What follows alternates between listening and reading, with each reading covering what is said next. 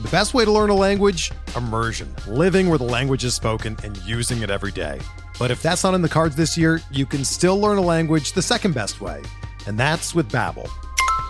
Be a better you in 2024 with Babbel, the science-backed language learning app that actually works. Don't pay hundreds of dollars for private tutors or waste hours on apps that don't really help you speak the language. Babbel's quick 10-minute lessons are handcrafted by over 200 language experts and help you start speaking a new language in as little as 3 weeks. Babbel's designed by real people for real conversations, and their tips and tools are approachable, accessible, rooted in real-life situations, and delivered with conversation-based teaching, so you're ready to practice what you've learned in the real world. Here's a special limited-time deal for our listeners. Right now, get up to 60% off your Babbel subscription at babbel.com/Blue Wire. That's 60% off at babbel.com/Blue Wire, spelled BABBEL.com/Blue Wire. Rules and restrictions apply.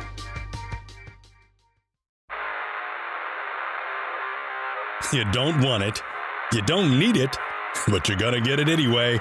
The Kevin Sheehan Show. Here's Kevin. Their perfect season should be the last play. Hurts underneath, and now the laterals. And instead, it's going to be picked up for a touchdown on that lateral by Casey Toohill. And the Commanders have won this game. And Taylor Heineke can celebrate a big road win here in Week 10. That was the final play of the game last night. A stunning upset, certainly to the country, a stunning upset last night. I think all of us talked as if Washington could be a competitive team in the game last night. I didn't pick them to win. Cooley bet them on the money line last night. Tommy's with me today.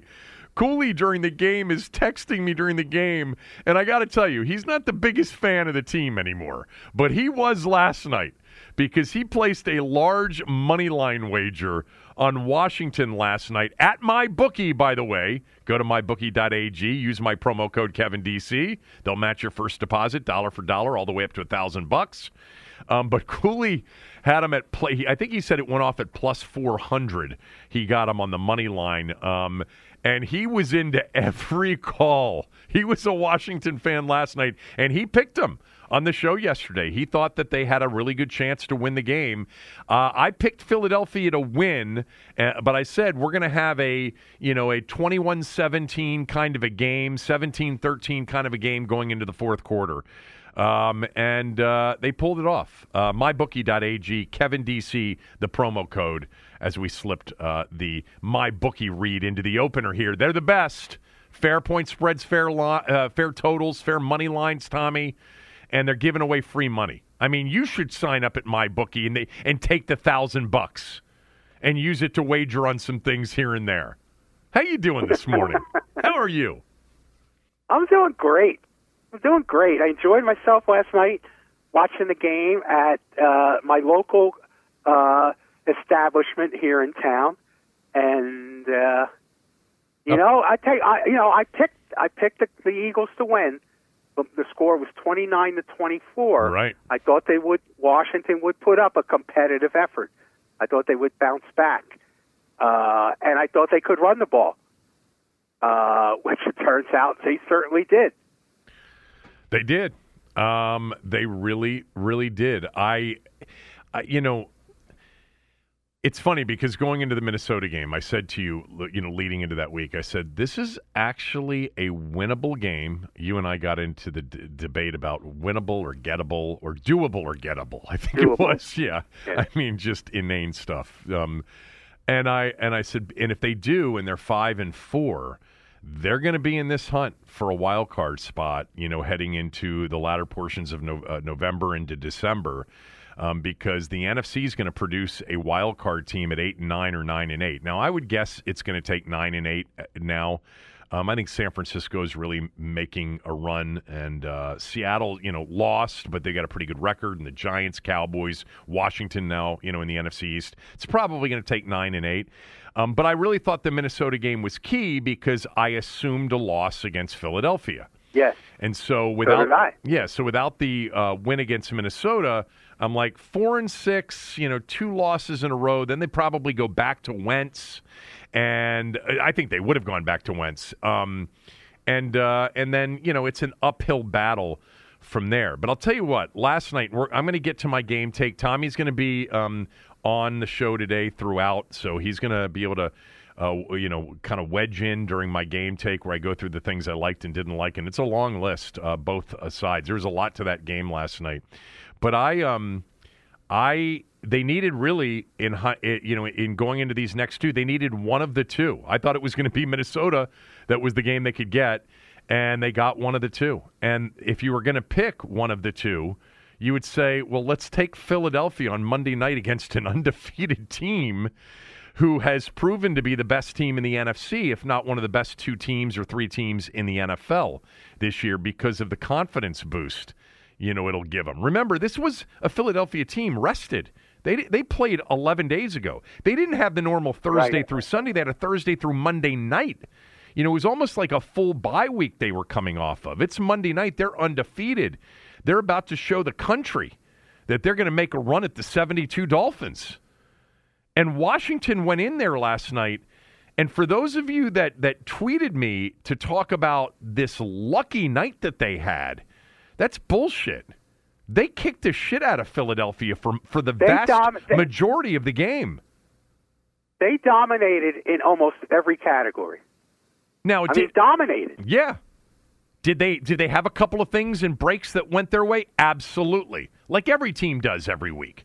Did you see Buffalo fumble the snap in their own end zone on Sunday when their win probability was like 99.6%? So these things happen, but for the vast majority of this game, this was an ass kicking. I mean, yes, it was. So time of possession, offense, number of plays is almost double. They ran 51 plays in the first half. That's the most by any team in the NFL this season. 51 offensive snaps. When you see a time of possession mismatch, it's usually like they had the ball for 19 and the other team only had it for 11. 24 minutes they had it. Yes. Philadelphia had it for 6 minutes. It really was. Look, there's some things I'm going to get to that will. Sort of, from my standpoint, from my opinion, describe why the game still was potentially losable, and they needed a break or two down the stretch, no doubt. But for the vast majority of that game, Washington was the superior team last night. The superior team. And now, Tommy, as we do here on this podcast, we take it back 50 years, because why wouldn't we? We love going back 50 years. The 72 Dolphins are popping the champagne cork last night and thanking the Washington Commanders last night. 2 years ago, the Washington football team, they thanked when Washington went to Pittsburgh in that weird situation during COVID and beat the Steelers when they were 11-0. 2 out of the last 3 years, it's been Washington, by the way, the team, the Redskins, that the 72 perfect Dolphins beat in Super Bowl VII to finish off their 17-0 only perfect season post-merger. But Greasy and Morris and Warfield, your favorite, I know you love yourself some Paul Warfield, Larry Zonka, Bob Kuchenberg, Larry Little, Manny Fernandez. I mean, can you keep naming some of the Dolphins? Jake Scott, who, by the way, was the MVP of Super Bowl VII and would finish his career in Washington. Dick Anderson, Nick Buoniconti, Howard Twilley. Howard Twilley caught a touchdown pass in that game. Yes. Jim Kick. Do you remember that Kick, Warfield, and Zonka all went to that World Football League? Yeah. Do you know who else went to that World Football League from Washington? Mr., Washington historian? I'm trying to think. I should know. 5, 4, 3, 2, 1. Charlie Haraway, who was the fullback, the fullback who, by the way, carried the ball a lot for Washington, but was really Larry Brown's lead fullback, went to the World Football League as well. There's a really good story written by somebody at The Athletic, and I'll have to find it. But for those of you like me who are subscribers to The Athletic, there's a really good story about the World Football League and what a complete shit show it was. And a lot of those NFL players that took that money and went thinking that it was going to be, a big deal, it was going to be the new AFL and got, some guarantees. Not all of them got their money, and they ended up back in the NFL. Like Larry Zonka, who went back to the Giants and played. Yes. When he came back. So the Dolphins 72 team now safe, courtesy of Washington for the second time in 3 years. So I'm going to get to my game take in the second segment, but I wanted to start with my big takeaway from the game last night, and then I want your big takeaway. My big takeaway from the game last night is that this was the best win of the Ron Rivera era here, 2.5 years in Washington. I rank it ahead of that Pittsburgh win, ahead of the Tampa win last year. Pittsburgh win was weird. COVID year. Pittsburgh was on a short week. The game got rescheduled. The whole thing was weird. Pittsburgh, by the way, was turning into a team that really wasn't, worthy of the way they had started the season. The Tampa game last year off that bye week, it was just, it turned out it was the beginning of a 4-game win streak, but nobody knew it in the moment. Last night was not only the best win for Ron Rivera since he came to Washington, but this was a coaching win last night. For me, that's my opinion. Last night Washington was the more prepared team. They were the more energetic team. They were the more physical team. They were the more enthusiastic team. They had a better game plan. They executed the game plan, all in the face, once again, of organizational, distraction and chaos from last week. So much so that we finally, for the first time, actually heard players discuss the distraction. Now, Ron did his thing when he came back from burying his mother at her funeral out in Northern California, where he did that thing where he said, we're focused on the things that are important, not interesting, which is kind of his go-to saying when he wants the players to try to focus just on the games and the other stuff isn't important. Really, I think many times it's just so that he doesn't have to answer a question that he doesn't want to answer, but whatever.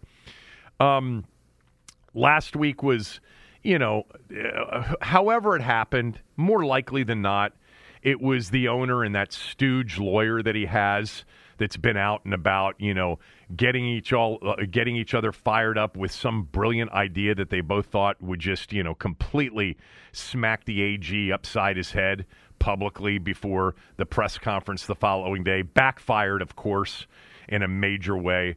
But Ron had that team and has had that team prepared and ready to play for several weeks in a row.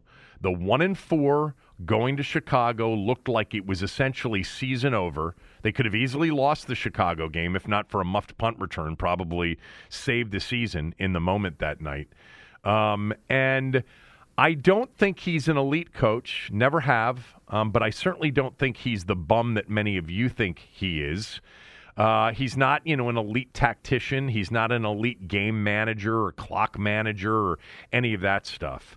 But Ron Rivera has proven throughout his career that for whatever the reasons are, and we're not young 25-year-old football-playing men in a locker room in a team atmosphere, he has the ability to get their attention, to get a message across, to keep them in the fight no matter what it looks like, inside or out. He's never had a team go south on him, never had a team implode. And those of you that would say, well, so what? I mean, he hasn't been to the playoffs since 2017. I understand that. But you know what? He has players that play for him that hear his message. He finds players that sort of understand that. A lot of these players that really understand it were not brought here by him, but were kept here by him. Really didn't have a choice with guys like John Allen and Terry McLaurin. Last night's the first time I can really say, I think, since he's been here, I really felt when they went up 17-14 in the first half and they were flying around and they were executing this game plan offensively to a T, I really felt like, I don't know what he is and where he'll sort of end up here, but this is a guy that figures out a way to motivate, figures out a way to get it done when you least expect it. And I thought last night, 100% more than anything else, number one reason for the win was Ron Rivera and his staff. Not to mention a beautifully crafted game plan by Scott Turner. Helps when you're making third downs to get more plays. But that last night was a coaching win for Ron Rivera and Washington. And I think that's I don't know if it's the first time I've said that since he's been here, but it's the first time I felt it really, really strongly. I don't think that there are a lot of coaches that would have had that team off of what they've been going through. And I know people say, well, the players aren't going through it. Well, last week we did hear from players saying, distraction that Brian Robinson was included in that statement. But anyway, that's my big takeaway. Okay. What's yours? Well, let me talk a little bit about that. We heard a lot from the Carolina players how much they loved playing for Ron Rivera. Right. And Ron Rivera and Jack Del Rio both played in this league a long time. So I think they understand the player mentality, and I think that's their connection. I think they're very good at it. You're right. You've never seen a team, turn out like the Jim Zorn, 45-7 swinging gate games or anything like that with Ron Rivera. He keeps them competitive. And I don't want to take away from the win, and everything you said is right. But your premise is, he's not an elite coach, but he's not the worst coach in the world. and basically what we're saying is it could be a lot worse. Yeah. But it's not going to be much better. And that's the limbo. That's the limbo. That's the limbo that this team finds itself in sometimes when they consider a good year. A good year is when you get to that limbo. So that's where we are again. Now, it was fun, and it's more fun than the alternative, but it's not as much fun as the other direction. The limbo thing's so interesting because and we'll save this for the most part until Thursday because this was a really unique win last night, and we're going to focus solely on the game last night. But for those of you that missed it, Alex Smith did an ESPN podcast, and he had a lot to say about Washington. And one of the things he said is it's a real dilemma. It's kind of like the fans are in, he didn't use the word, limbo. Like, they're not against the players, but they can't a lot of them can't root for the team because they despise the owner so much. And he essentially saying, if you root for the team, you're rooting for Dan to stay, and you know what the result of that will be over time. It won't be good. Like you always say, the passage of time never really ends up being good for Dan Snyder. And there's a lot about this organization that's just in limbo. I mean, I'm not nearly. I'm the perfect example of it. I really think I'm very, very much in the majority of long-time fans over the age of, call it 35 or 40. Up until the age of, 85, whatever. That it's like it got to the point where it was too much, and the passion was just slowly sucked out, extracted from our bodies. And I will say there's something last night where I'm like, kick the shit out of Philadelphia. If it had been Dallas on Monday night, there's still part of me that loves to see that happen against, an arch rival. But it's not the same. And so the coaching situation that you just described is limbo too. But that's the best they can do, Tommy. Yes, I know it is. I'm just acknowledging that is, sadly, the best they can do. It could be worse. Now, you talked about how the players mentioned how it started to come out that the players were, sort of affected by the distractions. They were upset. They were upset by it. Team. Yeah. Right. Okay. Well, I've been saying to you for a long time that people don't just forget about this. These players don't go home to an isolated room and spend their off time, away from the world. They have family. They have friends who are much more involved in the stuff outside the building than they are. So I'm sure these guys hear it when they go home and have been hearing it when they go home or from family or friends, So I'm sure it's been difficult for them to escape that. And the building, has been their only solace, their only protection. And now it's seeping into there as well. But it didn't affect them in this game, that's for sure. And you're right. You got to give the coaching staff credit for that, to have them ready to play under those circumstances. Now, here's a quote Rivera said after the game. I find this interesting. He says, "We can run the ball. We have to make certain we stay with it. The biggest thing we have to do is understand where we are, who we are, and what we can be." Okay. Now, to me, I don't think this is who they wanted to be at the start of the year. No, agreed. I don't think this is who they wanted to be. I think circumstances have forced them into this. But they finally got there. It took them a while to get there.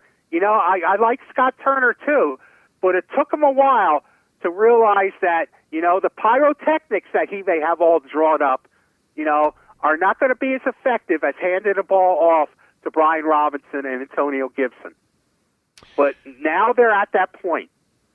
They're at that point where, running the ball is their first mission. And pretty much, they ran for 150 yards or something like that? 152 yards. Yeah, but Tommy, that's been the mission here for several weeks. They just couldn't. Yes, it has. But it took them a while. They couldn't convert on third down. This mission started with the Green Bay game because of the quarterback. They knew they had to have a running game. And so they've been trying to do what they did last night, and they were effective against Green Bay in doing it. They were kind of effective at times against Minnesota in doing it, and they blew a 10-point lead in the fourth quarter. But in the passing game that they used, particularly last night, they didn't put Heineke back there for long periods of time. It's because it was 3rd and 1. It was 3rd and 1 the whole night. That's why. It's just and I'll get to this in my game take. There are a couple of numbers from last night that are just eye popping. I haven't seen people write about their third down distances last night, but it's amazing. But I think that's what they would have preferred to have done the last few weeks had they not had had they had better third downs, and they did have some good third down situations in previous weeks, and they just didn't connect. But back to the statement that started this part of the conversation, because I do think you're right. And I got this tweet from Devin, and I read it on radio this morning, so I'm going to read it to you. Kevin, you've got to go back to Wentz. By the way, I can't believe that this wasn't your number one takeaway. I was just waiting for you to say, well, my number one takeaway is that Taylor Heineke is the quarterback the rest of the year. I figured I didn't have to say that. That's so obvious. It's not even spoken. So Devin doesn't think it's as obvious, and I had a caller or two that said it wasn't that obvious either. But anyway, Devin said, "You've got to go back to Wentz if he's ready. He's benefited from watching. The O-line is slightly better. The defense is much better. You add a big play element to this offense, this team should win 10 and a playoff game." Now, I'm going to tell you right now, last year, when Indianapolis made their run back into playoff contention and actually should have made the playoffs had they beaten Jacksonville, it was because they kind of dialed it back and went to a run-first offense with Jonathan Taylor. Carson Wentz ran that kind of an offense, ball control offense. There were games last year that they won during their run back into playoff contention where he didn't throw for 100 yards, Or if he did, it was like 140 on very few completions. I don't. Hold on. Let me answer the big picture question. Taylor Heineke is going to be the starting quarterback this week and should be the starting quarterback this week. Okay? That's number one. Number two is Devin's also right. If you added a big play, explosive, stretch the offense capability to what you're running now, it would be even better. If Carson could do the 3rd and 3 easy pitch and catches that were there last night. But that's not going to happen. And it's not going to happen for one reason more than any other. Because the performances from Taylor over these 4 games, even though they're 3-1, okay, it's been up and down. Last night, I think it was more up than down. Last week was more down than up. Green Bay was really split. It was a horrible first half, good second half. Indy was nothing for 3 quarters and then brilliance over the final 2 drives. That's who he's been. That's what he's going to continue to be. But here's the reason you can't do it. It's the same reason that Mike told us way back in the day I had to go to Kirk. I would have lost the locker room. Jay had to go to Kirk. I would have lost the locker room. Ron Rivera, in his first year, I had to bench Dwayne. Not only bench him, demote him to 3rd string. I had 52 other guys I had to answer to. That's the reason. They can't possibly say to the rest of the locker room after last night, Carson's healthy, he is our starting quarterback. He's going to quarterback against Houston, especially when your most important players and your best players, specifically Terry McLaurin, have basically said all along, this is my guy, Taylor Heineke. Yeah. So it ain't happening. If Ron Rivera today says Carson Wentz is the starter, it would be the biggest upset of the year in football. There's no chance that's going to happen, nor should it. I agree. It's the locker. I mean, they clearly they don't hate Carson Wentz. He hasn't been here long enough to do what he did in Philadelphia. Okay, but they clearly love Taylor Heineke, and they just love the guy. And I mean, I don't. That would take the air out of the balloon if you made that move now. Yeah, totally. And look, It sounds like, I'm saying that the players believe or others believe or even I believe that he's the reason that they are 5-5. I don't believe that to be the case. I think he's been a contributor and a positive contributor a little bit more than a negative contributor. And Tommy, I'm going to say this, and I know you're going to disagree with me. I'm not so sure that what they've done over Green Bay, Indianapolis, Minnesota, and Philadelphia would have been that much different with Wentz, but I think it probably would have been slightly different. Enough different that maybe it's not 3-1, it's 2-2. And the reason really is they believe in Taylor, and you say it's not that they don't like Carson. I don't know what was going on there before he got hurt in Chicago, but I'm going to guess here that it's not like they were in love with him. It's not like they were big believers in him in that locker room. So, now, if last night hadn't gone the way it went, then I think we would have seen Wentz against Houston. But yeah. I mean, I said that last week. We both did. We both did. If he played good, he'll keep his job.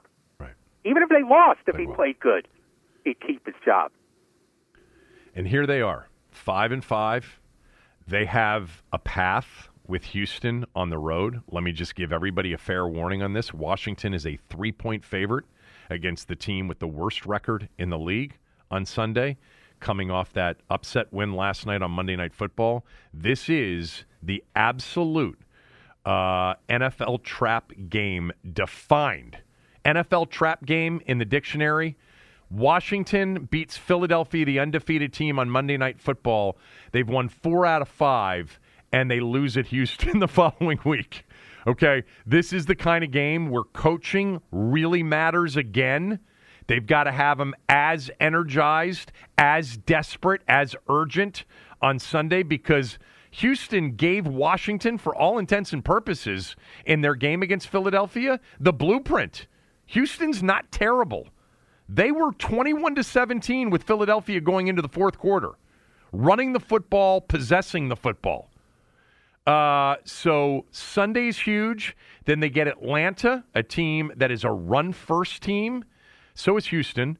At home the following week, they have a path to 7-5 heading into December with back-to-back games against the New York Giants with a bye week in between that set up for monster playoff ramification December games.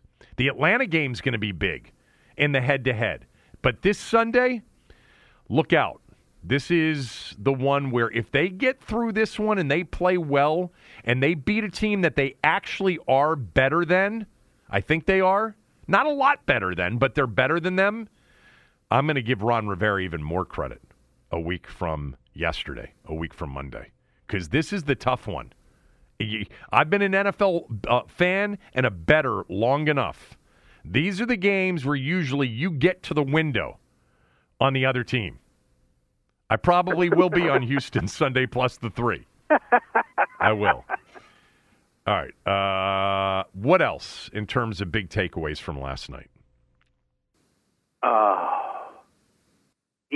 For one of the things that for the way they dominated offensively, they still have a problem putting up points. Well, they got 26 last night. I mean, the 6 points at the end of the game. Yeah, but they got 26. They got 26, that's including the end of the game. But they got because of turnovers. Okay. I mean, they still, considering the domination, does not equate to the production on the scoreboard. That's because the drives were so long and so clock churning. 26 points. They scored on five consecutive drives. The 4 that ended the first half, and the first that started the second half. They don't win the game without Joey Sly. He's on my list. Let me get to that list. My game take coming up next, right after these words from a few of our sponsors. We're driven by the search for better. But when it comes to hiring, the best way to search for a candidate isn't to search at all. Don't search, match with Indeed. Indeed is your matching and hiring platform with over 350 million global monthly visitors, according to Indeed data, and a matching engine that helps you find quality candidates fast. Ditch the busy work. Use Indeed for scheduling, screening, and messaging so you can connect with candidates faster. Leveraging over 140 million qualifications and preferences every day, Indeed's matching engine is constantly learning from your preferences, so the more you use Indeed, the better it gets. Join more than 3.5 million businesses worldwide that use Indeed to hire great talent fast. And listeners of this show will get a $75 sponsored job credit to get your jobs more visibility at Indeed.com/Blue Wire. Just go to Indeed.com/Blue Wire right now and support our show by saying that you heard about Indeed on this podcast. That's Indeed.com/Blue Wire. Terms and conditions apply. Need to hire? You need Indeed. Pay attention. Here's Kevin's Game Take. Don't forget to rate us and review us, especially if you haven't done so. We've gotten some really nice reviews here recently on Apple in particular, where you can rate us 5 stars. Go do that if you don't mind, if you haven't done it. Pause the podcast right now and take 30 seconds to give us 5 stars if you don't mind, in a quick 1 to 2 sentence review. This from Old Tiggy 40 via Apple Podcast. Thanks, Kevin. Thanks, Tom, for all the content from sports, politics, and entertainment. Can't get enough of you guys. I've been following Kevin and Tom since Gibbs 2.0. Well, thank you, Old Tiggy 40. Yes. This from the Blue Sheep 2.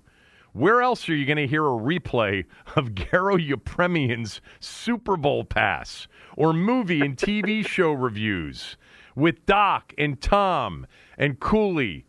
And then he goes on to say very nice things about the pod.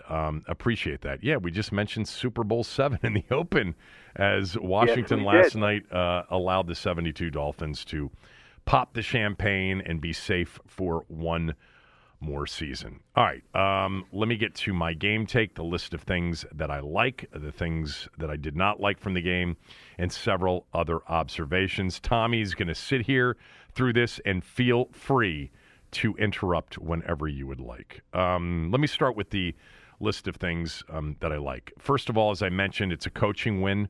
Talked about that in the first segment. This is, a Ron Rivera able to, batten down the hatches, keep his team focused with all of the chaos happening last week.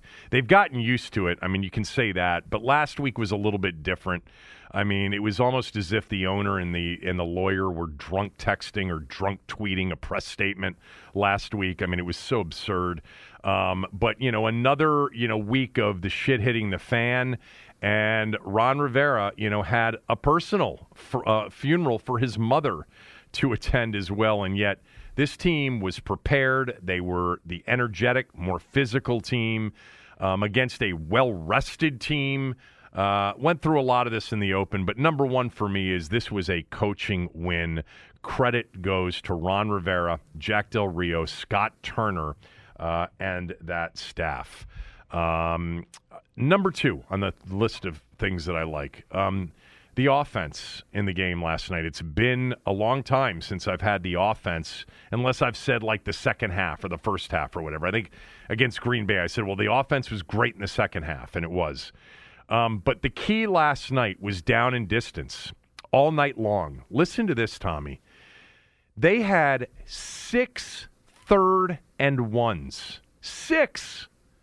I don't know what the record is for third down and ones. Keep in mind, the average number of third down attempts a typical team has in a game is right around 10 or 11, generally. Sometimes, depending on your explosiveness as a first and second down offense, you don't have that many third downs. Usually when you don't have a lot of third downs, it's reflective of a team that's really good offensively.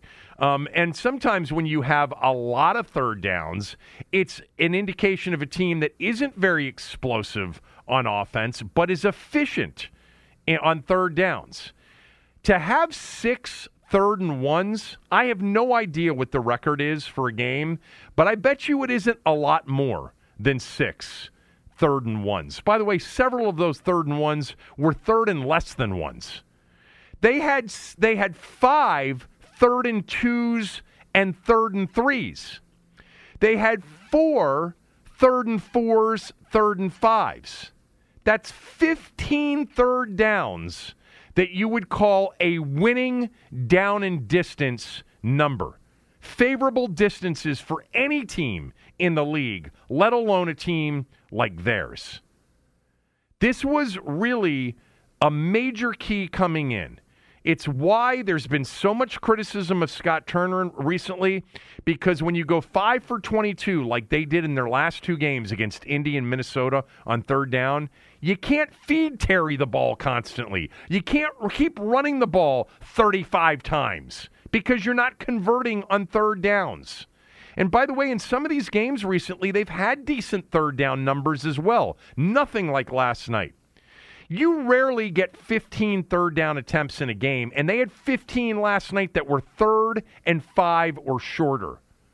The key to the game last night. Now, they had to convert those, but how did they get to those? Well, they ran the football. 49 rushes versus 29 throws. They've been run heavy compared to pass since Taylor took over. It just, other than the Green Bay second half, they haven't really been able to get enough possessions, enough plays. The 49 runs, interestingly, resulted in 152 yards. That's not great. They averaged 3.1 yards per carry. That's not excellent. But the two backs... But it was effective. Yeah. It was effective. And he stuck with it because he said, we can't drop this guy back on 3rd and 7 or 3rd and 8 or 3rd and 10 or 3rd and 12. We have some things that can work on 3rd and 3, 3rd and 2, 3rd and 1, 3rd and 4. And he was right. One of the reasons that the average was low is, to be honest with you, from my standpoint watching last night, there wasn't a lot of room to run. There weren't gaping holes. This was Brian Robinson Jr. and Antonio Gibson doing all the work, led by the way, at times, multiple tight ends. They had swapping right tackles between Cosme and Lucas. They basically each played half the game. It was the best showing by Brian Robinson Jr., bar none. Best game of the year, best run was that 12-yarder. Physical run that got him down to the goal-to-go situation, and then he scored with a great run where he reached that ball out. They crossed the plane. You know, he was 86 yards on 26 carries, not a great average, but tough yards. And they were contributing to getting into really good third down situations. How about this stat from the game last night? They ran the ball on first and second downs consecutively 12 times. 12 times they ran the ball on first down, gained an average of 3.1 yards, and Turner said, that's okay, let's get us to a 3rd and 3, and ran it another on second down. 12 times they ran the ball on first down and second down, and it's not because they were getting 9 yards on first down. Antonio Gibson was really good last night, too. Both of them moved the pile, okay? Both of them really created and got everything they got pretty much on their own last night. Curtis Samuel was in the backfield. He carried it 4 times, including taking a direct snap. Taylor Heineke had a couple of read option keepers, had a scramble or two.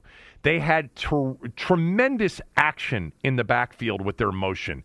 They had a lot of reverse motion where they really had to make Philadelphia consider Curtis Samuel fly sweep. I thought Turner did a really good job. He's done a lot of that. You know, I've given him some credit for being creative in the running game previously. But in the first half, they were 9 of 12 on third down. They ran 51 plays to 19, 24 minutes to 6, 5 drives, 4 scores. And then the other reason that they were good offensively is when they got into these third downs, which they were 12 for their first 16, ended up 12 of 21. And we'll get to, when I get to my list of things I didn't like, they weren't very productive in the fourth quarter, which was a problem. But they converted the third downs. I mean, they did so with wide open receivers. I mean, Terry McLaurin, they slanted him. There were 4 to 5 slants, either against soft coverage or him just pulling away. Other times on third down, they schemed up some beauties where it was literally pitch and catch. And I think Scott Turner, and I've said this before, and most of you have pushed back, I actually think Scott Turner knows what he's doing. He's had, a rotating offensive line, and not very good line, and a lot of quarterbacks here in the first 2.5 seasons. But he schemed some people open last night.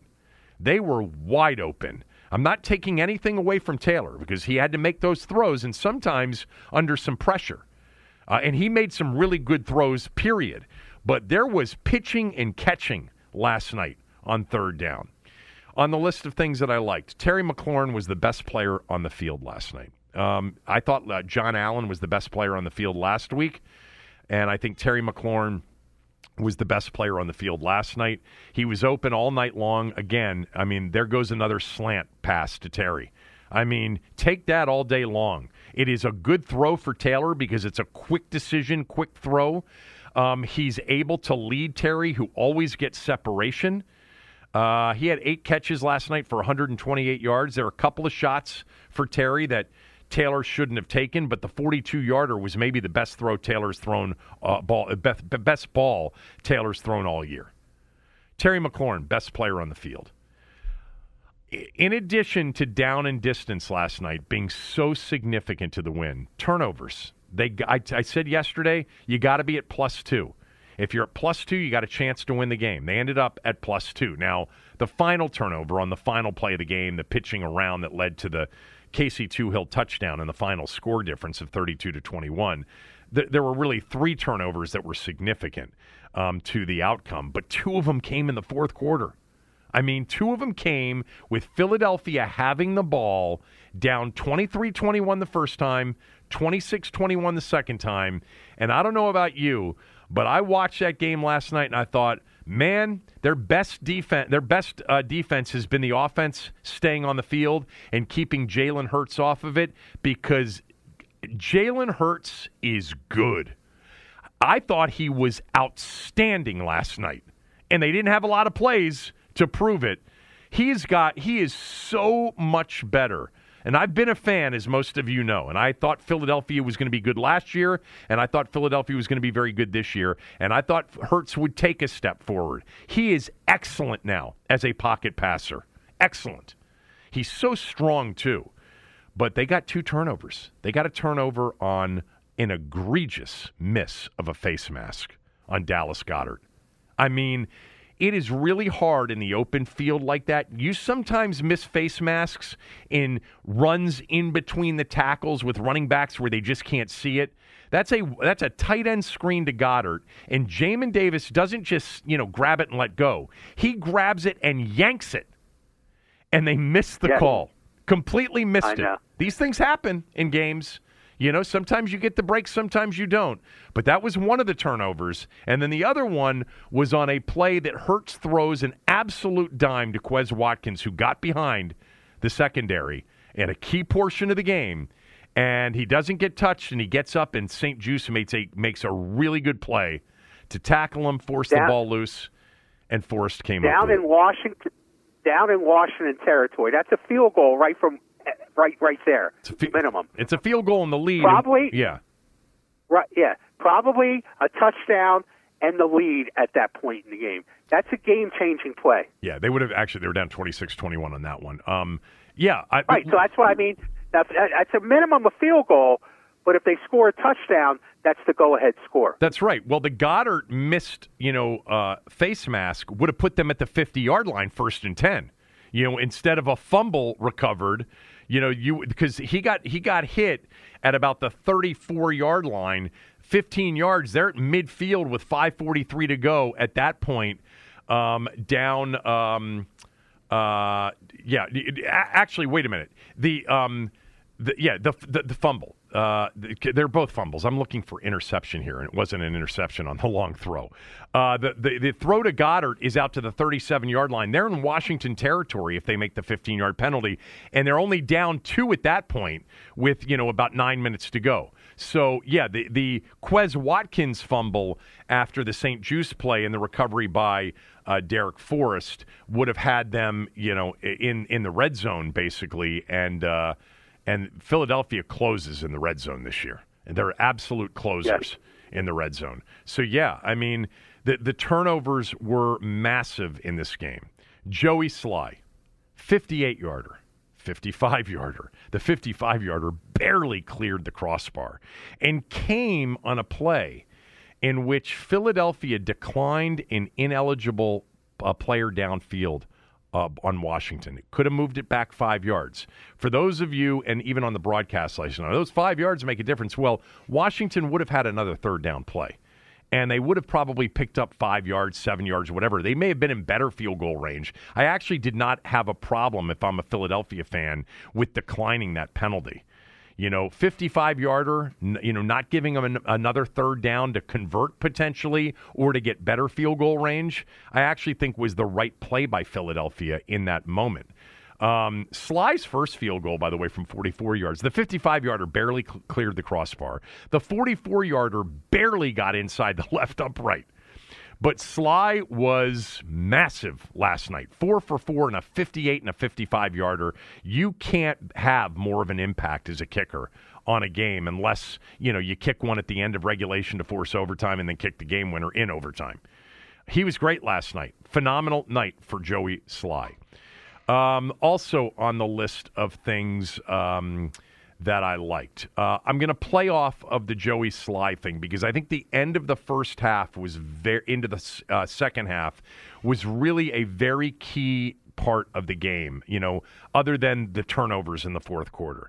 So Washington's taken a 17-14 lead, okay? Philadelphia is on the field, and on 1st and 10, Gainwell drops one over the middle. It's 7 or 8 yards, and Philadelphia is off to the races. And then on 3rd down, Hurts throws to A.J. Brown, who fell down coming out of the break. He had man coverage. If he doesn't fall down, it's a 1st down. But Gainwell or Watkins, I forget who it was, is wide open over the middle. And I think, certainly Jalen Hurts would love to have that one back. But he's throwing to his number one receiver against man coverage to try to move the sticks, but he fell down. That was big because it gave Washington the ball again before the half. instead of Philadelphia being able to score and then start the third quarter with the ball. And what Washington did with it was Taylor Heineke did not throw a good ball to De'Ami Brown, but De'Ami Brown went down and made an incredible catch before that ball hit the ground at the 40-yard line that got him in field goal range. And they were up 20-14 instead of that being 17-17 at halftime. And then on Philadelphia's opening drive of the third quarter, they've got a 3rd and 3, and they throw to A.J. Brown, number 1 receiver, and Kendall Fuller makes a big play. And they have to punt. Yes. I think that sequence of going up 17-14 and dominating the first half, but potentially having Philadelphia score and then maybe score again to start the second half, it didn't happen that way. They got the Gainwell drop, the A.J. Brown falling down coming out of the break, and then the field goal drive, De'Ami Brown digging one out of the ground to get into field goal range, and then they kicked a 58-yarder. And then they got another field goal after Philadelphia got stopped when Fuller made a good play. And you had 23-14 during those couple of drives at the end of the first half, start of the second half, instead of something a lot closer, potentially even being at a deficit despite the fact that you've really played better. On the list of things that I liked, clearly the missed face mask was a big break. There was a terrible call on a late hit on Curtis Samuel. Those were the two, the late hit against Samuel and then the late hit against Heineke at the end of the game were their best offensive plays of the fourth quarter.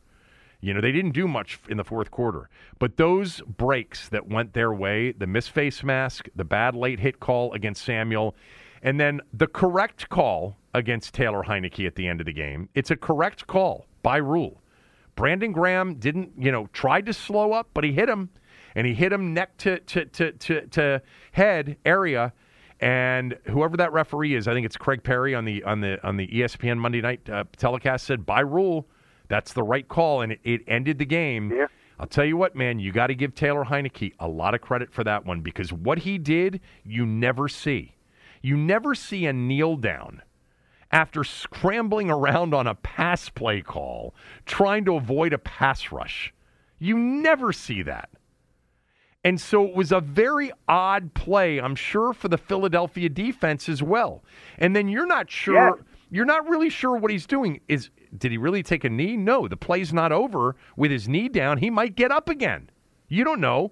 I mean, it was such an odd, awkward moment that I understand why Philadelphia was coming in to try to tackle him. He's out. He's a runner. He's outside the pocket. But he conceded, and they hit him late after he conceded. It's a big break. Personally, as a football fan, I can't stand to see a game end like that on a call like that, but that's the rule, and Brandon Graham knows it, but Taylor sold it well, Tommy. He sold it like, Neil and Rockville said, he sold it like he was playing for Washington FC. Lastly on the list of things that I liked, defensively, they gave up some plays against a really good offensive team, okay? But one of the things that their rush defense did is they essentially created Philadelphia's game plan, which is we're not even going to try to run. They didn't even try to run in the first half when they had the ball.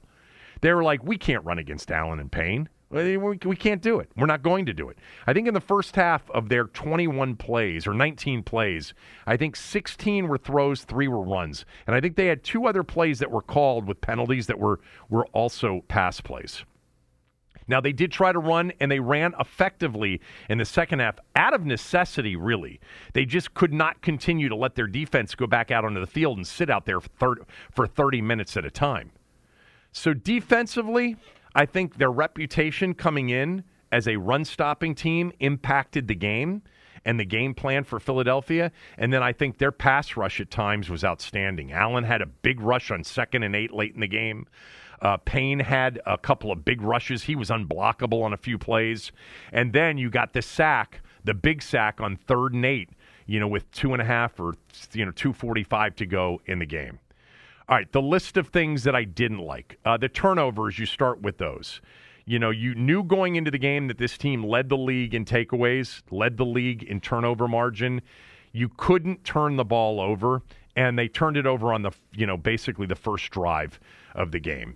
After the roughing the punter call, which I'll get to here in a moment, you had a sack fumble, and then 3 plays later, it's 7-0, bang, bang. And then Taylor's interception in the fourth quarter. He threw an interception in the fourth quarter last week. He threw an interception in the fourth quarter against the Colts. You've now got 3 straight games of real back-breaking interceptions in the fourth quarter. We can focus on the positive, and I'm going to here shortly with Taylor, but you can't ignore, if you're trying to be objective, about 3 straight games of disastrous fourth-quarter interceptions. One that cost them the game for all intents and purposes last week, one that nearly cost them the game, and he bailed them out, in those final 2 drives, but it put him down 2 scores in the fourth quarter.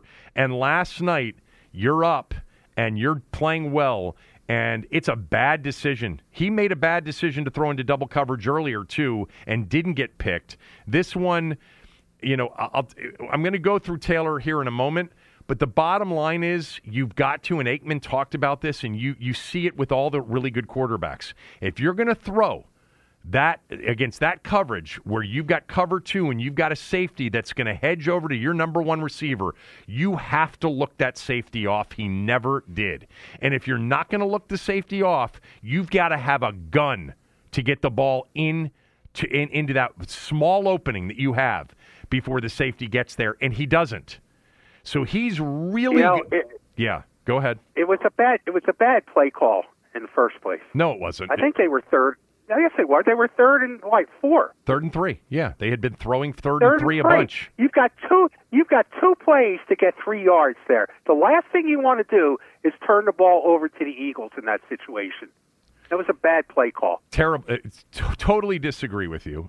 It was a bad decision by the quarterback. They had been converting on 3rd and 3s all game long. They're at the Philadelphia 43-yard line. I don't know if you're going to go for it in that particular spot up 2 on 4th and 1. You might. If they had run the ball, wouldn't have minded that, but it was not an absolute run the football. They'd been so successful throwing the football, and if he had been patient, if he had looked off the safety, he could have taken the shot at Terry, but if he didn't, he could have come right back over to the middle to the crosser to, I think it was Samuel. It was a bad decision by the quarterback. Bad execution by the quarterback. 1 run, 2 runs, you get the first down, you control the ball, you don't give the ball back to Philadelphia. I just don't understand why they decided to throw the ball on that Because play. they had done it all night long on 3rd and 3 and been successful. That's why.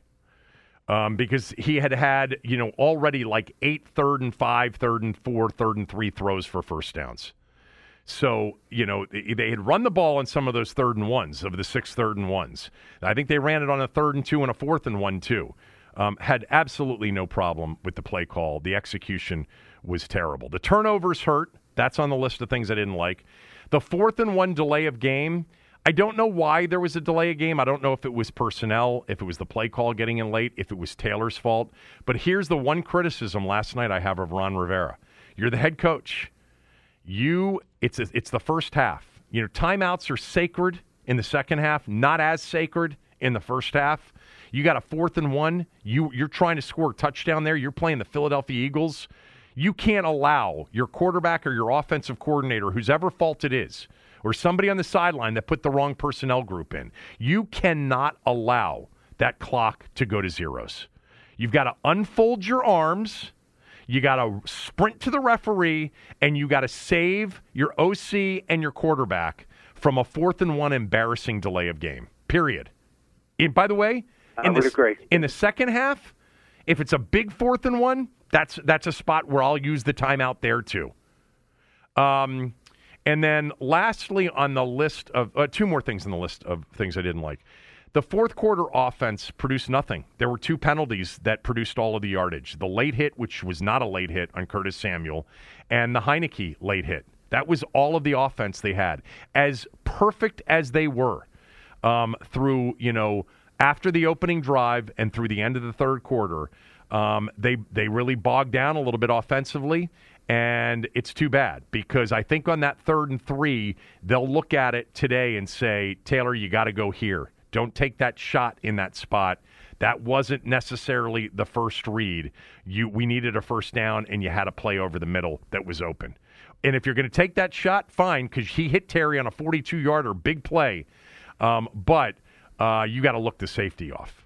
Lastly, I mentioned this last week after the Minnesota game, and I think I mentioned it after, I don't know, a game. Maybe it was Indy or Green Bay, I don't know. I said, they're going to get a punt blocked. Something's not right with the punt protection. Every single team is coming after Tress Way. And Minnesota almost blocked 2 last week. And I think it was Indy nearly got one as well. And I said last week after the game, Katzer, the special teams coach, I hope he's recognizing that they're coming after him. I'm sure he does. He is a special teams coach in the NFL. I'm just a fan on the couch. But they almost got that first one. Now, they roughed him, but they came after him. And whatever teams are seeing against their punt protection unit, they got to fix. It could be the same issues they have offensively with the interior portion of their offensive line, which is leaked like a sieve all year long. But they got to fix that because that actually should have been blocked. And they got the 15-yarder, which, by the way, it was a 15-yard penalty. That was not a 5-yarder. That was a 15-yard roughing the punter. But I'm surprised they didn't get it. So they got to fix that. All right, let me go through what I have on Taylor Heineke here, okay? Because everybody always wants the evaluation of the quarterback. So I'm going to give you the evaluation of the quarterback. So the good plays from Taylor Heineke, and there were a lot of them. Early in the game, there's a 3rd and 2. They play action. 3rd and 2, Tommy. Play action. They throw to a wide-open Terry McLaurin for 20 yards. Really good play by Terry, too, to get open. I mean, that's an in-the-hole throw, a dime. He's wide open, but he goes to his number one receiver on a 3rd and 2, hits him. There's a really good throw to Dotson for 14 yards down to the 4-yard line by Terry. There's a 3rd and 2 throw to McLaurin out of the empty set for a quick first down. There's another 3rd and 2 completion for a first down. One of the slants, and there were just slants all night long to Terry. 3rd and 8, one of the longest third downs they had all day. Slant to Terry for 14 yards. Excellent throw. On 3rd and 5, they threw it to a wide open. I don't know how they were scheming Terry so wide open, especially with Darius Slay on the field, but he was wide open all night long. That one for 18 yards. There's a 3rd and 10 slant to Terry that goes for 9 that set up the 4th and 1 that they could then go for with Curtis Samuel when they ran the fly sweep where he cut it inside pretty early. I was surprised, but he got the first down. There's a 3rd and 6 where he throws wide open to Curtis Samuel against the zone. Wide open. Terry made a 20-yard game-saving play in the first half on the snap that sailed over his head. He gets, he not only goes back and picks it up because he's an athlete. He then is able to get outside the pocket and throw the ball back 20 yards on the move to his opposite side to the line of scrimmage, because if he doesn't get that ball back to the line of scrimmage, it's intentional grounding. He had a couple of zone read keepers last night. We've wanted to see this. 3rd and 2, and near the end of the first half, zone read keeper for 7 yards before he threw that ball to De'Ami Brown. That wasn't a good throw that De'Ami Brown came up with.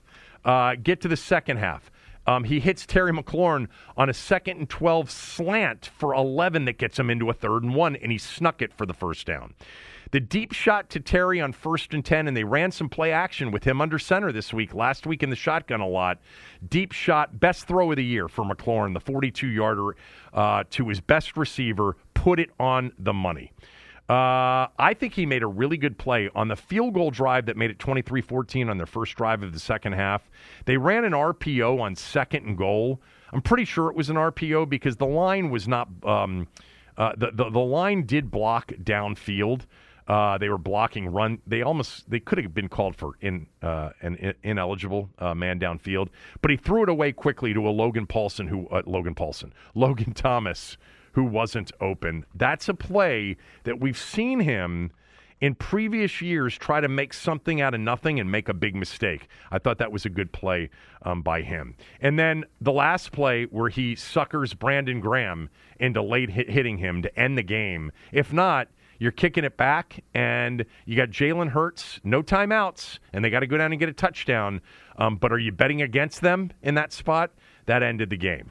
Here were some of Taylor's bad plays in the game, because there were some of those as well. He nearly got Logan Thomas decapitated in the first half on a bootleg, play-action bootleg, 1st and 10, under center. You can't float that ball. First of all, he threw it to the wrong guy, and his balls occasionally float and sail.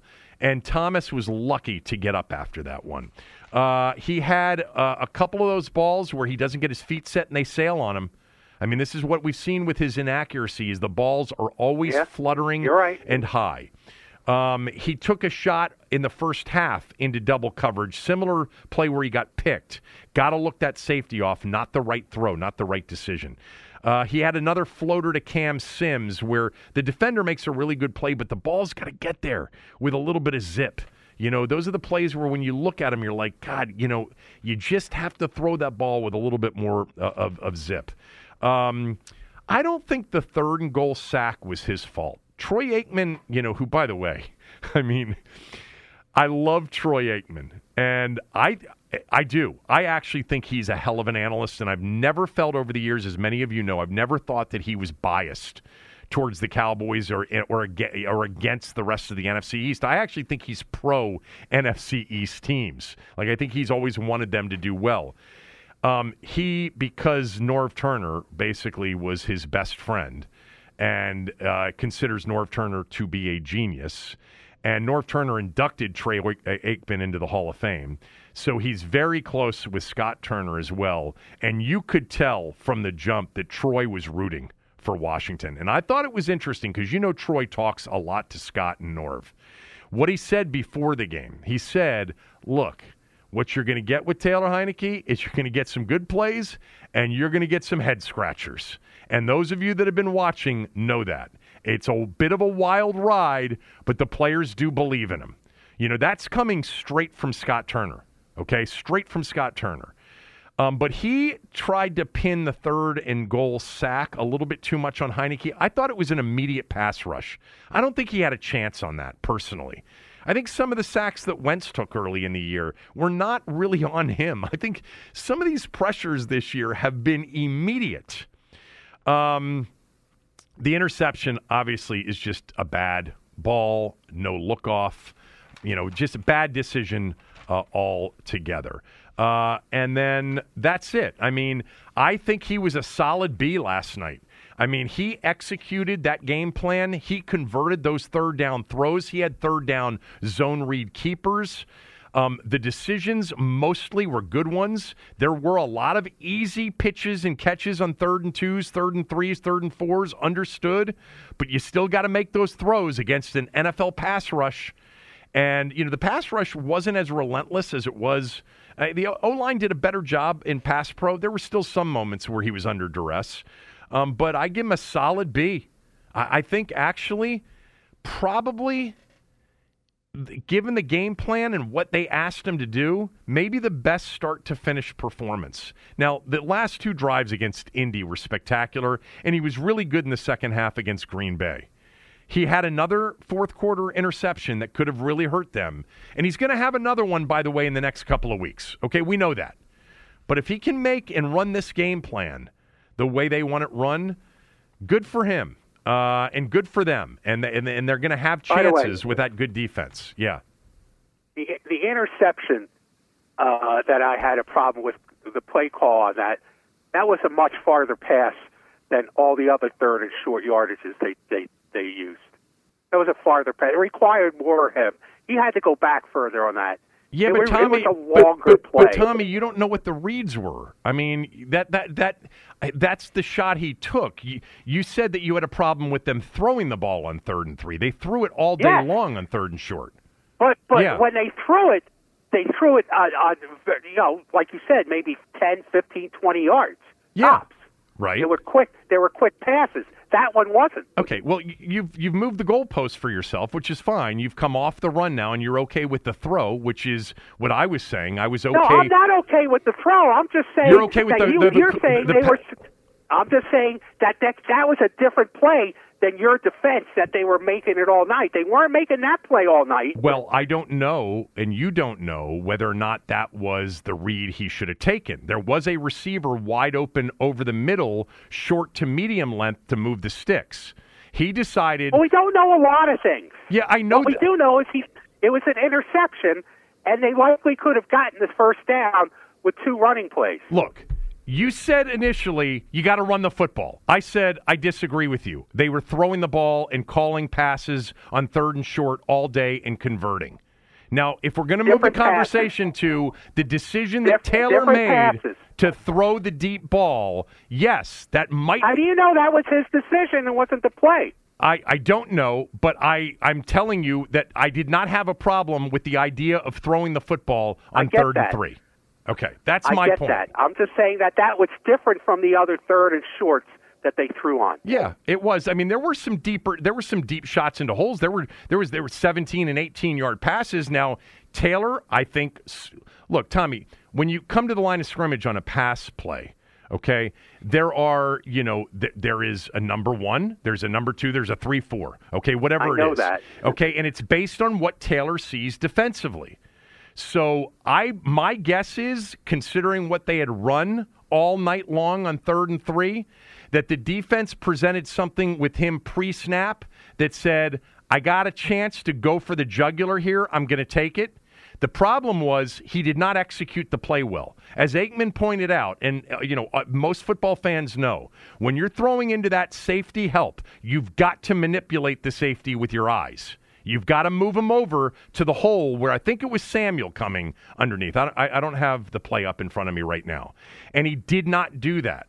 And so the execution was bad. I think his decision, more likely than not, was not the right decision. I don't think the play was, we're going to take a shot here on 3rd and 3. But by the way, if it was, and you can manipulate that safety, McLaurin's got a step on the defender. But the argument started, not the argument, the discussion started with you saying you didn't want him to throw the football on 3rd and 3. And I said I had no problem with them throwing the football on 3rd and 3. They had done it all night. Okay. I didn't want them to throw that play on 3rd and 3. Well, just make sure that you make that point before you go back and watch the play. If you're going to participate in the game take, in the Kevin's game take on the days after games on the podcast, you got to be prepared. I wanted to mention a couple of other things real quickly. I love Antonio Gibson as a kickoff returner. Love him as a kickoff returner. And I don't think that was a hold on Armani Rogers on the opening kickoff of the game. He had a 41-yard return. He's had a couple of big ones. I don't like when he lets the ball land in the end zone a yard or 2 deep. Take him out. Until last night, they had a real problem scoring points. Gibson's going to break one of these days. I think the penalty on St. Juice versus Devontae Smith on the defensive pass interference on Philly's second drive, which they scored on, I thought that was a good call. Personally, I thought that was a call that was right. I think that was definitely defensive pass interference. What else did I have here? Oh, end of the first half. I thought Logan Thomas got out of bounds. I said last week that NFL games in length are the fastest they've been, Tommy. I forget if I did this with you or not. They're averaging 3 hours and 2 minutes, the fastest NFL game average since 1993. And there is this obsession from the NFL to shorten the games. I don't know why that is. I don't think anybody has an issue if the games are 3 hours and 6 minutes in length. I really don't. College football, different discussion. But there was another example. Logan Thomas's forward progress, I don't think was stopped. And he got out of bounds, and the referee's winding the clock. And Gibson, by the way, on the play before that injury cost them their last time out. Jeremy Reeves had a massive hit on kickoff return. He's a good special teams player, and their kick coverage has been really, really good this year. What else did I have here? I mentioned the ineligible decline. I didn't have a problem with that from Philly's standpoint. The Dotson offensive pass interference call. I didn't like that call. I think that was a bad call. I do. It probably was. I thought it was a bad call too. I think that, it came after the face mask call, didn't it? Yes. It came after they missed the face mask. It did. So there is that, makeup call mentality. But I do think, though, that, like, they would tell you he didn't make contact. He was running his route. The problem is that once you create any kind of contact, even if you're running the route and you're not in search of a pick, contact is going to basically bring a 50-50 chance into a call like that. You've got to avoid the contact. You've got to run your route. That's fine. But you've got to avoid the contact. You don't have to avoid the contact on a non-pick play. But that's a pick play. And whether you're running the route naturally and they get in the way or not, you've got to avoid the contact. And so we see that all the time where there's this, they schemed it up perfectly. It is a pick play. I mean, let's not make any, don't describe it any differently. That's the intent of the play, is for Dotson to get in the way somehow to free up Samuel. But you've got to get in the way and then get out of the way, And if you make contact, even if you're not searching it out and you're running your route, it does give the referees a chance to make that call. But I didn't think that there was enough contact, and I thought there was enough of a natural route run from Dotson where they, in a normal circumstance, maybe after the missed face mask, they were looking for a makeup call. Well, they got it there, and that was a big play. That was a really big play in the game because then Philadelphia got the ball back with another chance after stopping them there. But hell of a game. Really good game. What are your, I want you were going to kind of jump in every once in a while, and you did, but what were your observations that I didn't touch on?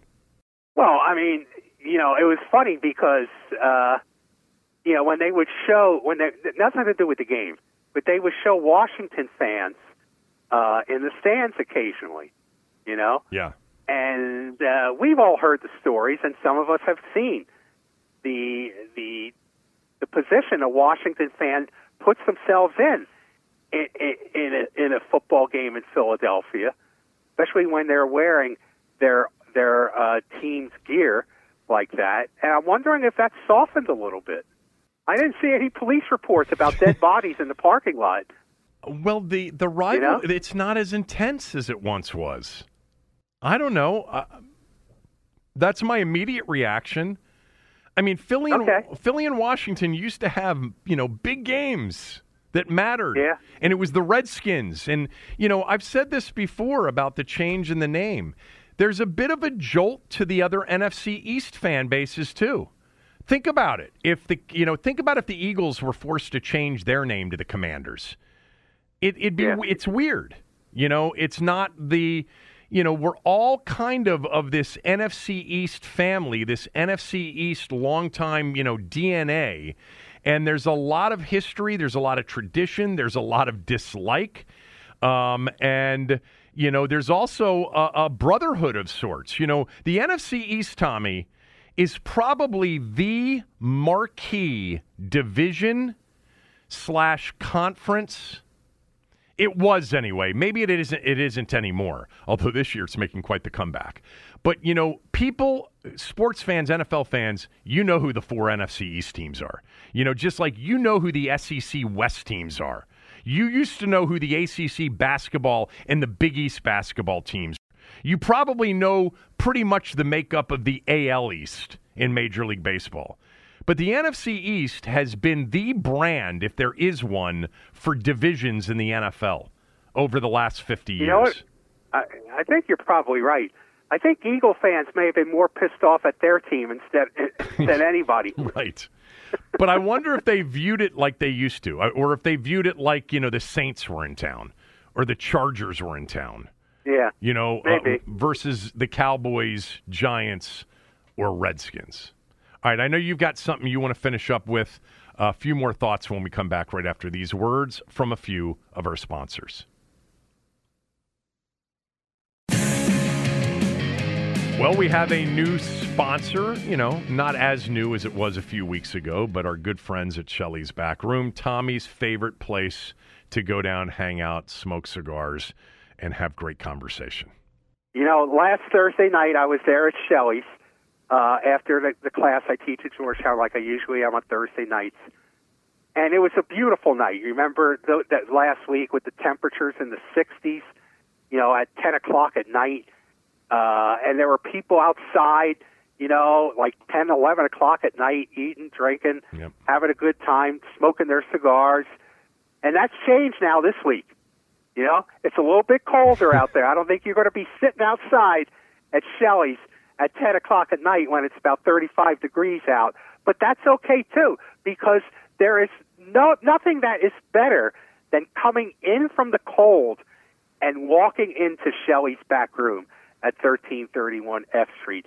They have this soft lighting. They've got these cozy couches and overstuffed chairs. It is so inviting. When your face is cold, you're coming in off the street, and you walk into this place and it's warm. It's like a scene out of a ski lodge movie or something like that. It's that kind of inviting. And then when you get a nice whiskey, and they have some of the best whiskeys that you can find, a great selection of whiskeys to warm you up, and then you light up from one of their great selections of cigars that they'll help you select. There's no better place to be on a winter day than inside Shelley's, relaxing with good conversation. So please, try it once for yourself. I guarantee you'll like it. Shelley's back room at 1331 F Street. What is it about a really good neighborhoodish kind of place, which Shelley's back room really is? Cigar bar for sure, but it's not it's not your granddad's cigar bar. And there's great sports on TV and a bar and a menu and people having conversation. But there's something, and by the way, I think especially holiday time, November and December, where you're all bundled up, it's cold, and then you come into that place. Like it reminds me of all of those great Cheers episodes, especially holiday time. As they came in the door and the snow was falling and they brushed the snow off their coats, took their coats off, saddled up and said, "Sam, pour me one." Wouldn't it be? I mean, what do you think about neighbor? There have been some decent Bethesda, which has been pretty much my hometown, or home area. There have been some good neighborhood bars, but not a lot of them. One that a lot of people will remember if you were in Bethesda in the 90s, T-Bones, which was on Wisconsin Avenue, Wisconsin and Leland Streets. It was owned by my friend Carl McCarty, Gary Williams, and Jimmy Patsos, and all those guys were involved as investors and owners. And it was a great neighborhood bar. Tommy Joe's has a lot of that. In Bethesda, Caddies, I know for maybe a younger crowd, although I've gone in there a few times as well. But I love those neighborhood bars, and there's something about those neighborhood bars, holiday time or when it's cold out. Yeah, and here's the thing. They're hard to find in a city like Washington, because Washington is, as we've said numerous times, a transient city, a city of visitors, tourists. I mean, you're likely to sit down next to a guy from Michigan at Shelley's as you are from a guy who maybe grew up in D.C., But that's what makes it such a great place, is that you have people that are willing to embrace other people. I mean, cigar smokers are generally secure people, okay? And I think that helps when you're having conversations with strangers. And you're going to find a place, something like that, at Shelley's. You're going to find a room full of secure people who welcome the chance to be able to talk to people that they've never met before. Not everybody likes to do that. And if you don't like to do that, people will leave you alone, too. There's no doubt that Washington's different for the reasons you said, but there's another reason too. There's not a lot of blue collar in Washington. There isn't any really. So when you go to is your place called Rudy's in East Stroudsburg? Isn't that it? Yes. Yes. I'm assuming that's a real neighborhood kind of place. And it's college too, because there's a small college. Yeah. There. I like those places, and I love, by the way, sometimes just being in a bar, having conversations with people that you just meet, and sometimes, by the way, it's the bartender. If they're interesting to talk to. But I wish we had, I'm assuming you've got a place in Frederick that you go to, right? Well, it's not a bar. It's a cigar lounge, Okay. a place where I go to smoke cigars. Right. You can bring your own stuff. Quartermasters is a great place in Frederick, and that would be my place. All right. I guess enough about... That's why I watched the game last night at Quartermasters. There you go. Enough about neighborhood bars. Good topic, though. If you want to tweet Tommy at Tom Lavero or me at Kevin Sheehan DC with... I want area bars that you consider to be really good neighborhood bars around town. I don't care about, some place in Ohio that you grew up in. I do care. It's not that I don't care. But I think that we don't have enough of these around, or at least... in the areas in which I grew up and have lived primarily. We should open up a bar, Kevin, you and me. I'm not going to ever be in the bar or restaurant business. I know too much about it. Tommy, I've told you this before. I mean, I waited tables, bartended all through college and even briefly after college. And when Tony and and Alan and Gary and Maury Povich, when they bought Chadwick's, I remember Tony calling me and saying, hey, we're going to buy Chadwick's. And I said, why are you going to do that? Well, I'm going to turn it into my podcast studio and restaurant business. I said, you don't do that. Don't get into the restaurant business unless you're planning on working the business, which, of course, Tony wouldn't. And I'd be in there every day. I'd be like, where's Tommy? Tommy's not here. You'd be coming in. You'd saddle up at the bar and say, pour me one, as Sheehan's in the back trying to figure out why we lost so much money last month. There you go, baby. No, I'm not going to be in the the restaurant restaurant what it's business. like having me for a partner. Okay. All right. I did want to mention that... One last thing. Yeah, let me just... Okay, go ahead. I was just going to say, Schefter's reporting that Chase Young is going to play Sunday and be activated and play for the first time this week against Houston. I mean, I'm going to be interested to see what he looks like. I'm going to say something, and I don't want to say it because I'm rooting for the opposite, because I want to be right about Chase Young.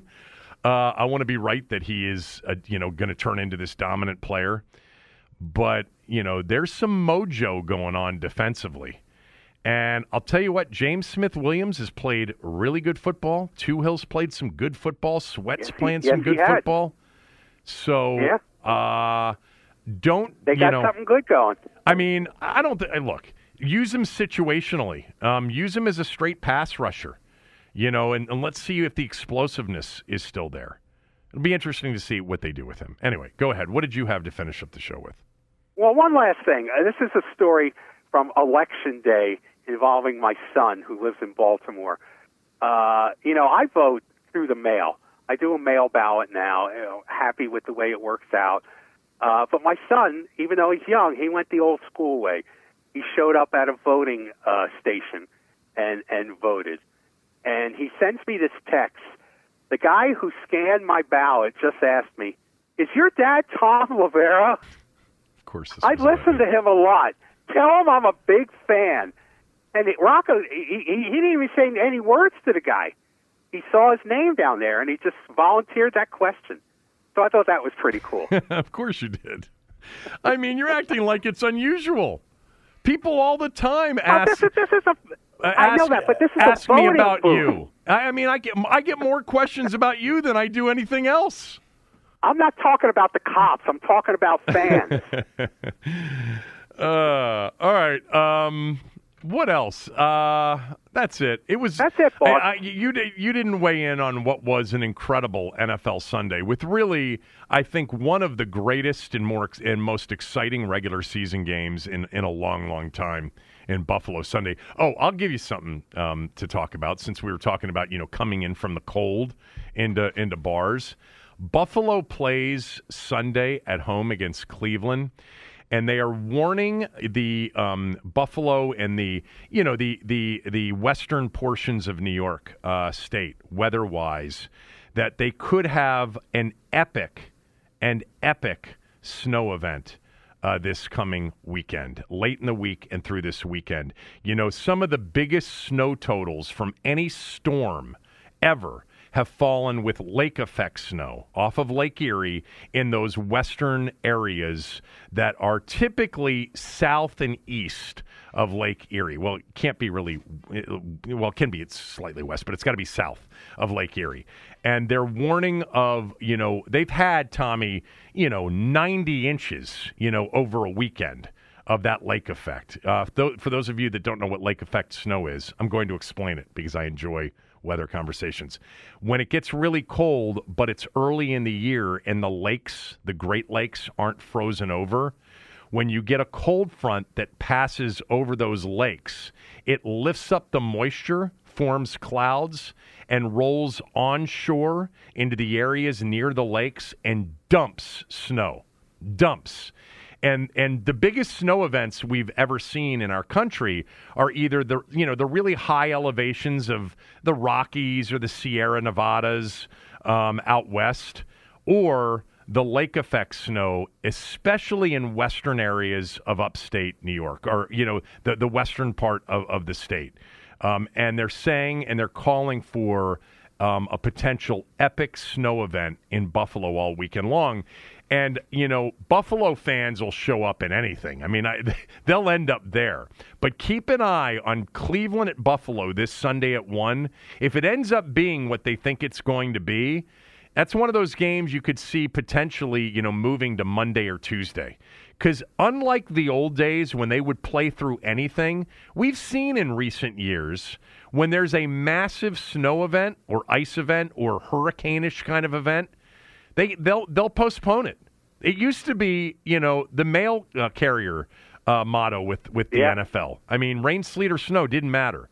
But you're going to have some weather all week long and into the weekend, probably right into Thanksgiving week especially. I mean, it's going to be really cold here right through the early part of next week. Unusually cold for this time of year. But heads up, if you're betting the Buffalo-Cleveland game, you might want to look at the under right now. Although what's funny about snow games, a lot of them in recent years have sailed over the total because teams haven't gotten conservative. They've just thrown the ball because it's harder to play defense in snow than it is offense because the offense knows where they're going. Anything else? Were you interested in that? Probably not.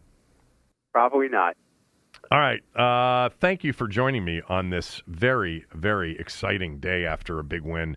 I'll be back tomorrow with Cooley. 58-yard try would be a career long. High snap, kick is good. And what a first half by the Washington Commanders. Everyone is talking about magnesium. It's all you hear about. But why? What do we know about magnesium? Well, magnesium is the number one mineral that 75% of Americans are deficient in. If you are a woman over 35, magnesium will help you rediscover balance, energy, and vitality. Magnesium supports more than 300 enzymatic reactions in your body, including those involved in hormonal balance. From functional medicine doctors to mental well-being and female hormone experts, we all know that magnesium is the one mineral to improve all aspects of well-being and health. But which one? Magnesium Breakthrough from Bioptimizers, the trusted choice recommended by leading experts with 7 best-absorbed forms of magnesium to ensure your body receives the support it needs for overall well-being. Go to bioptimizers.com/balance today and use code BALANCE10 for 10% off. Support your journey to wellness at bioptimizers.com/balance. Magnesium Breakthrough from Bioptimizers, your foundation to optimal health and vitality.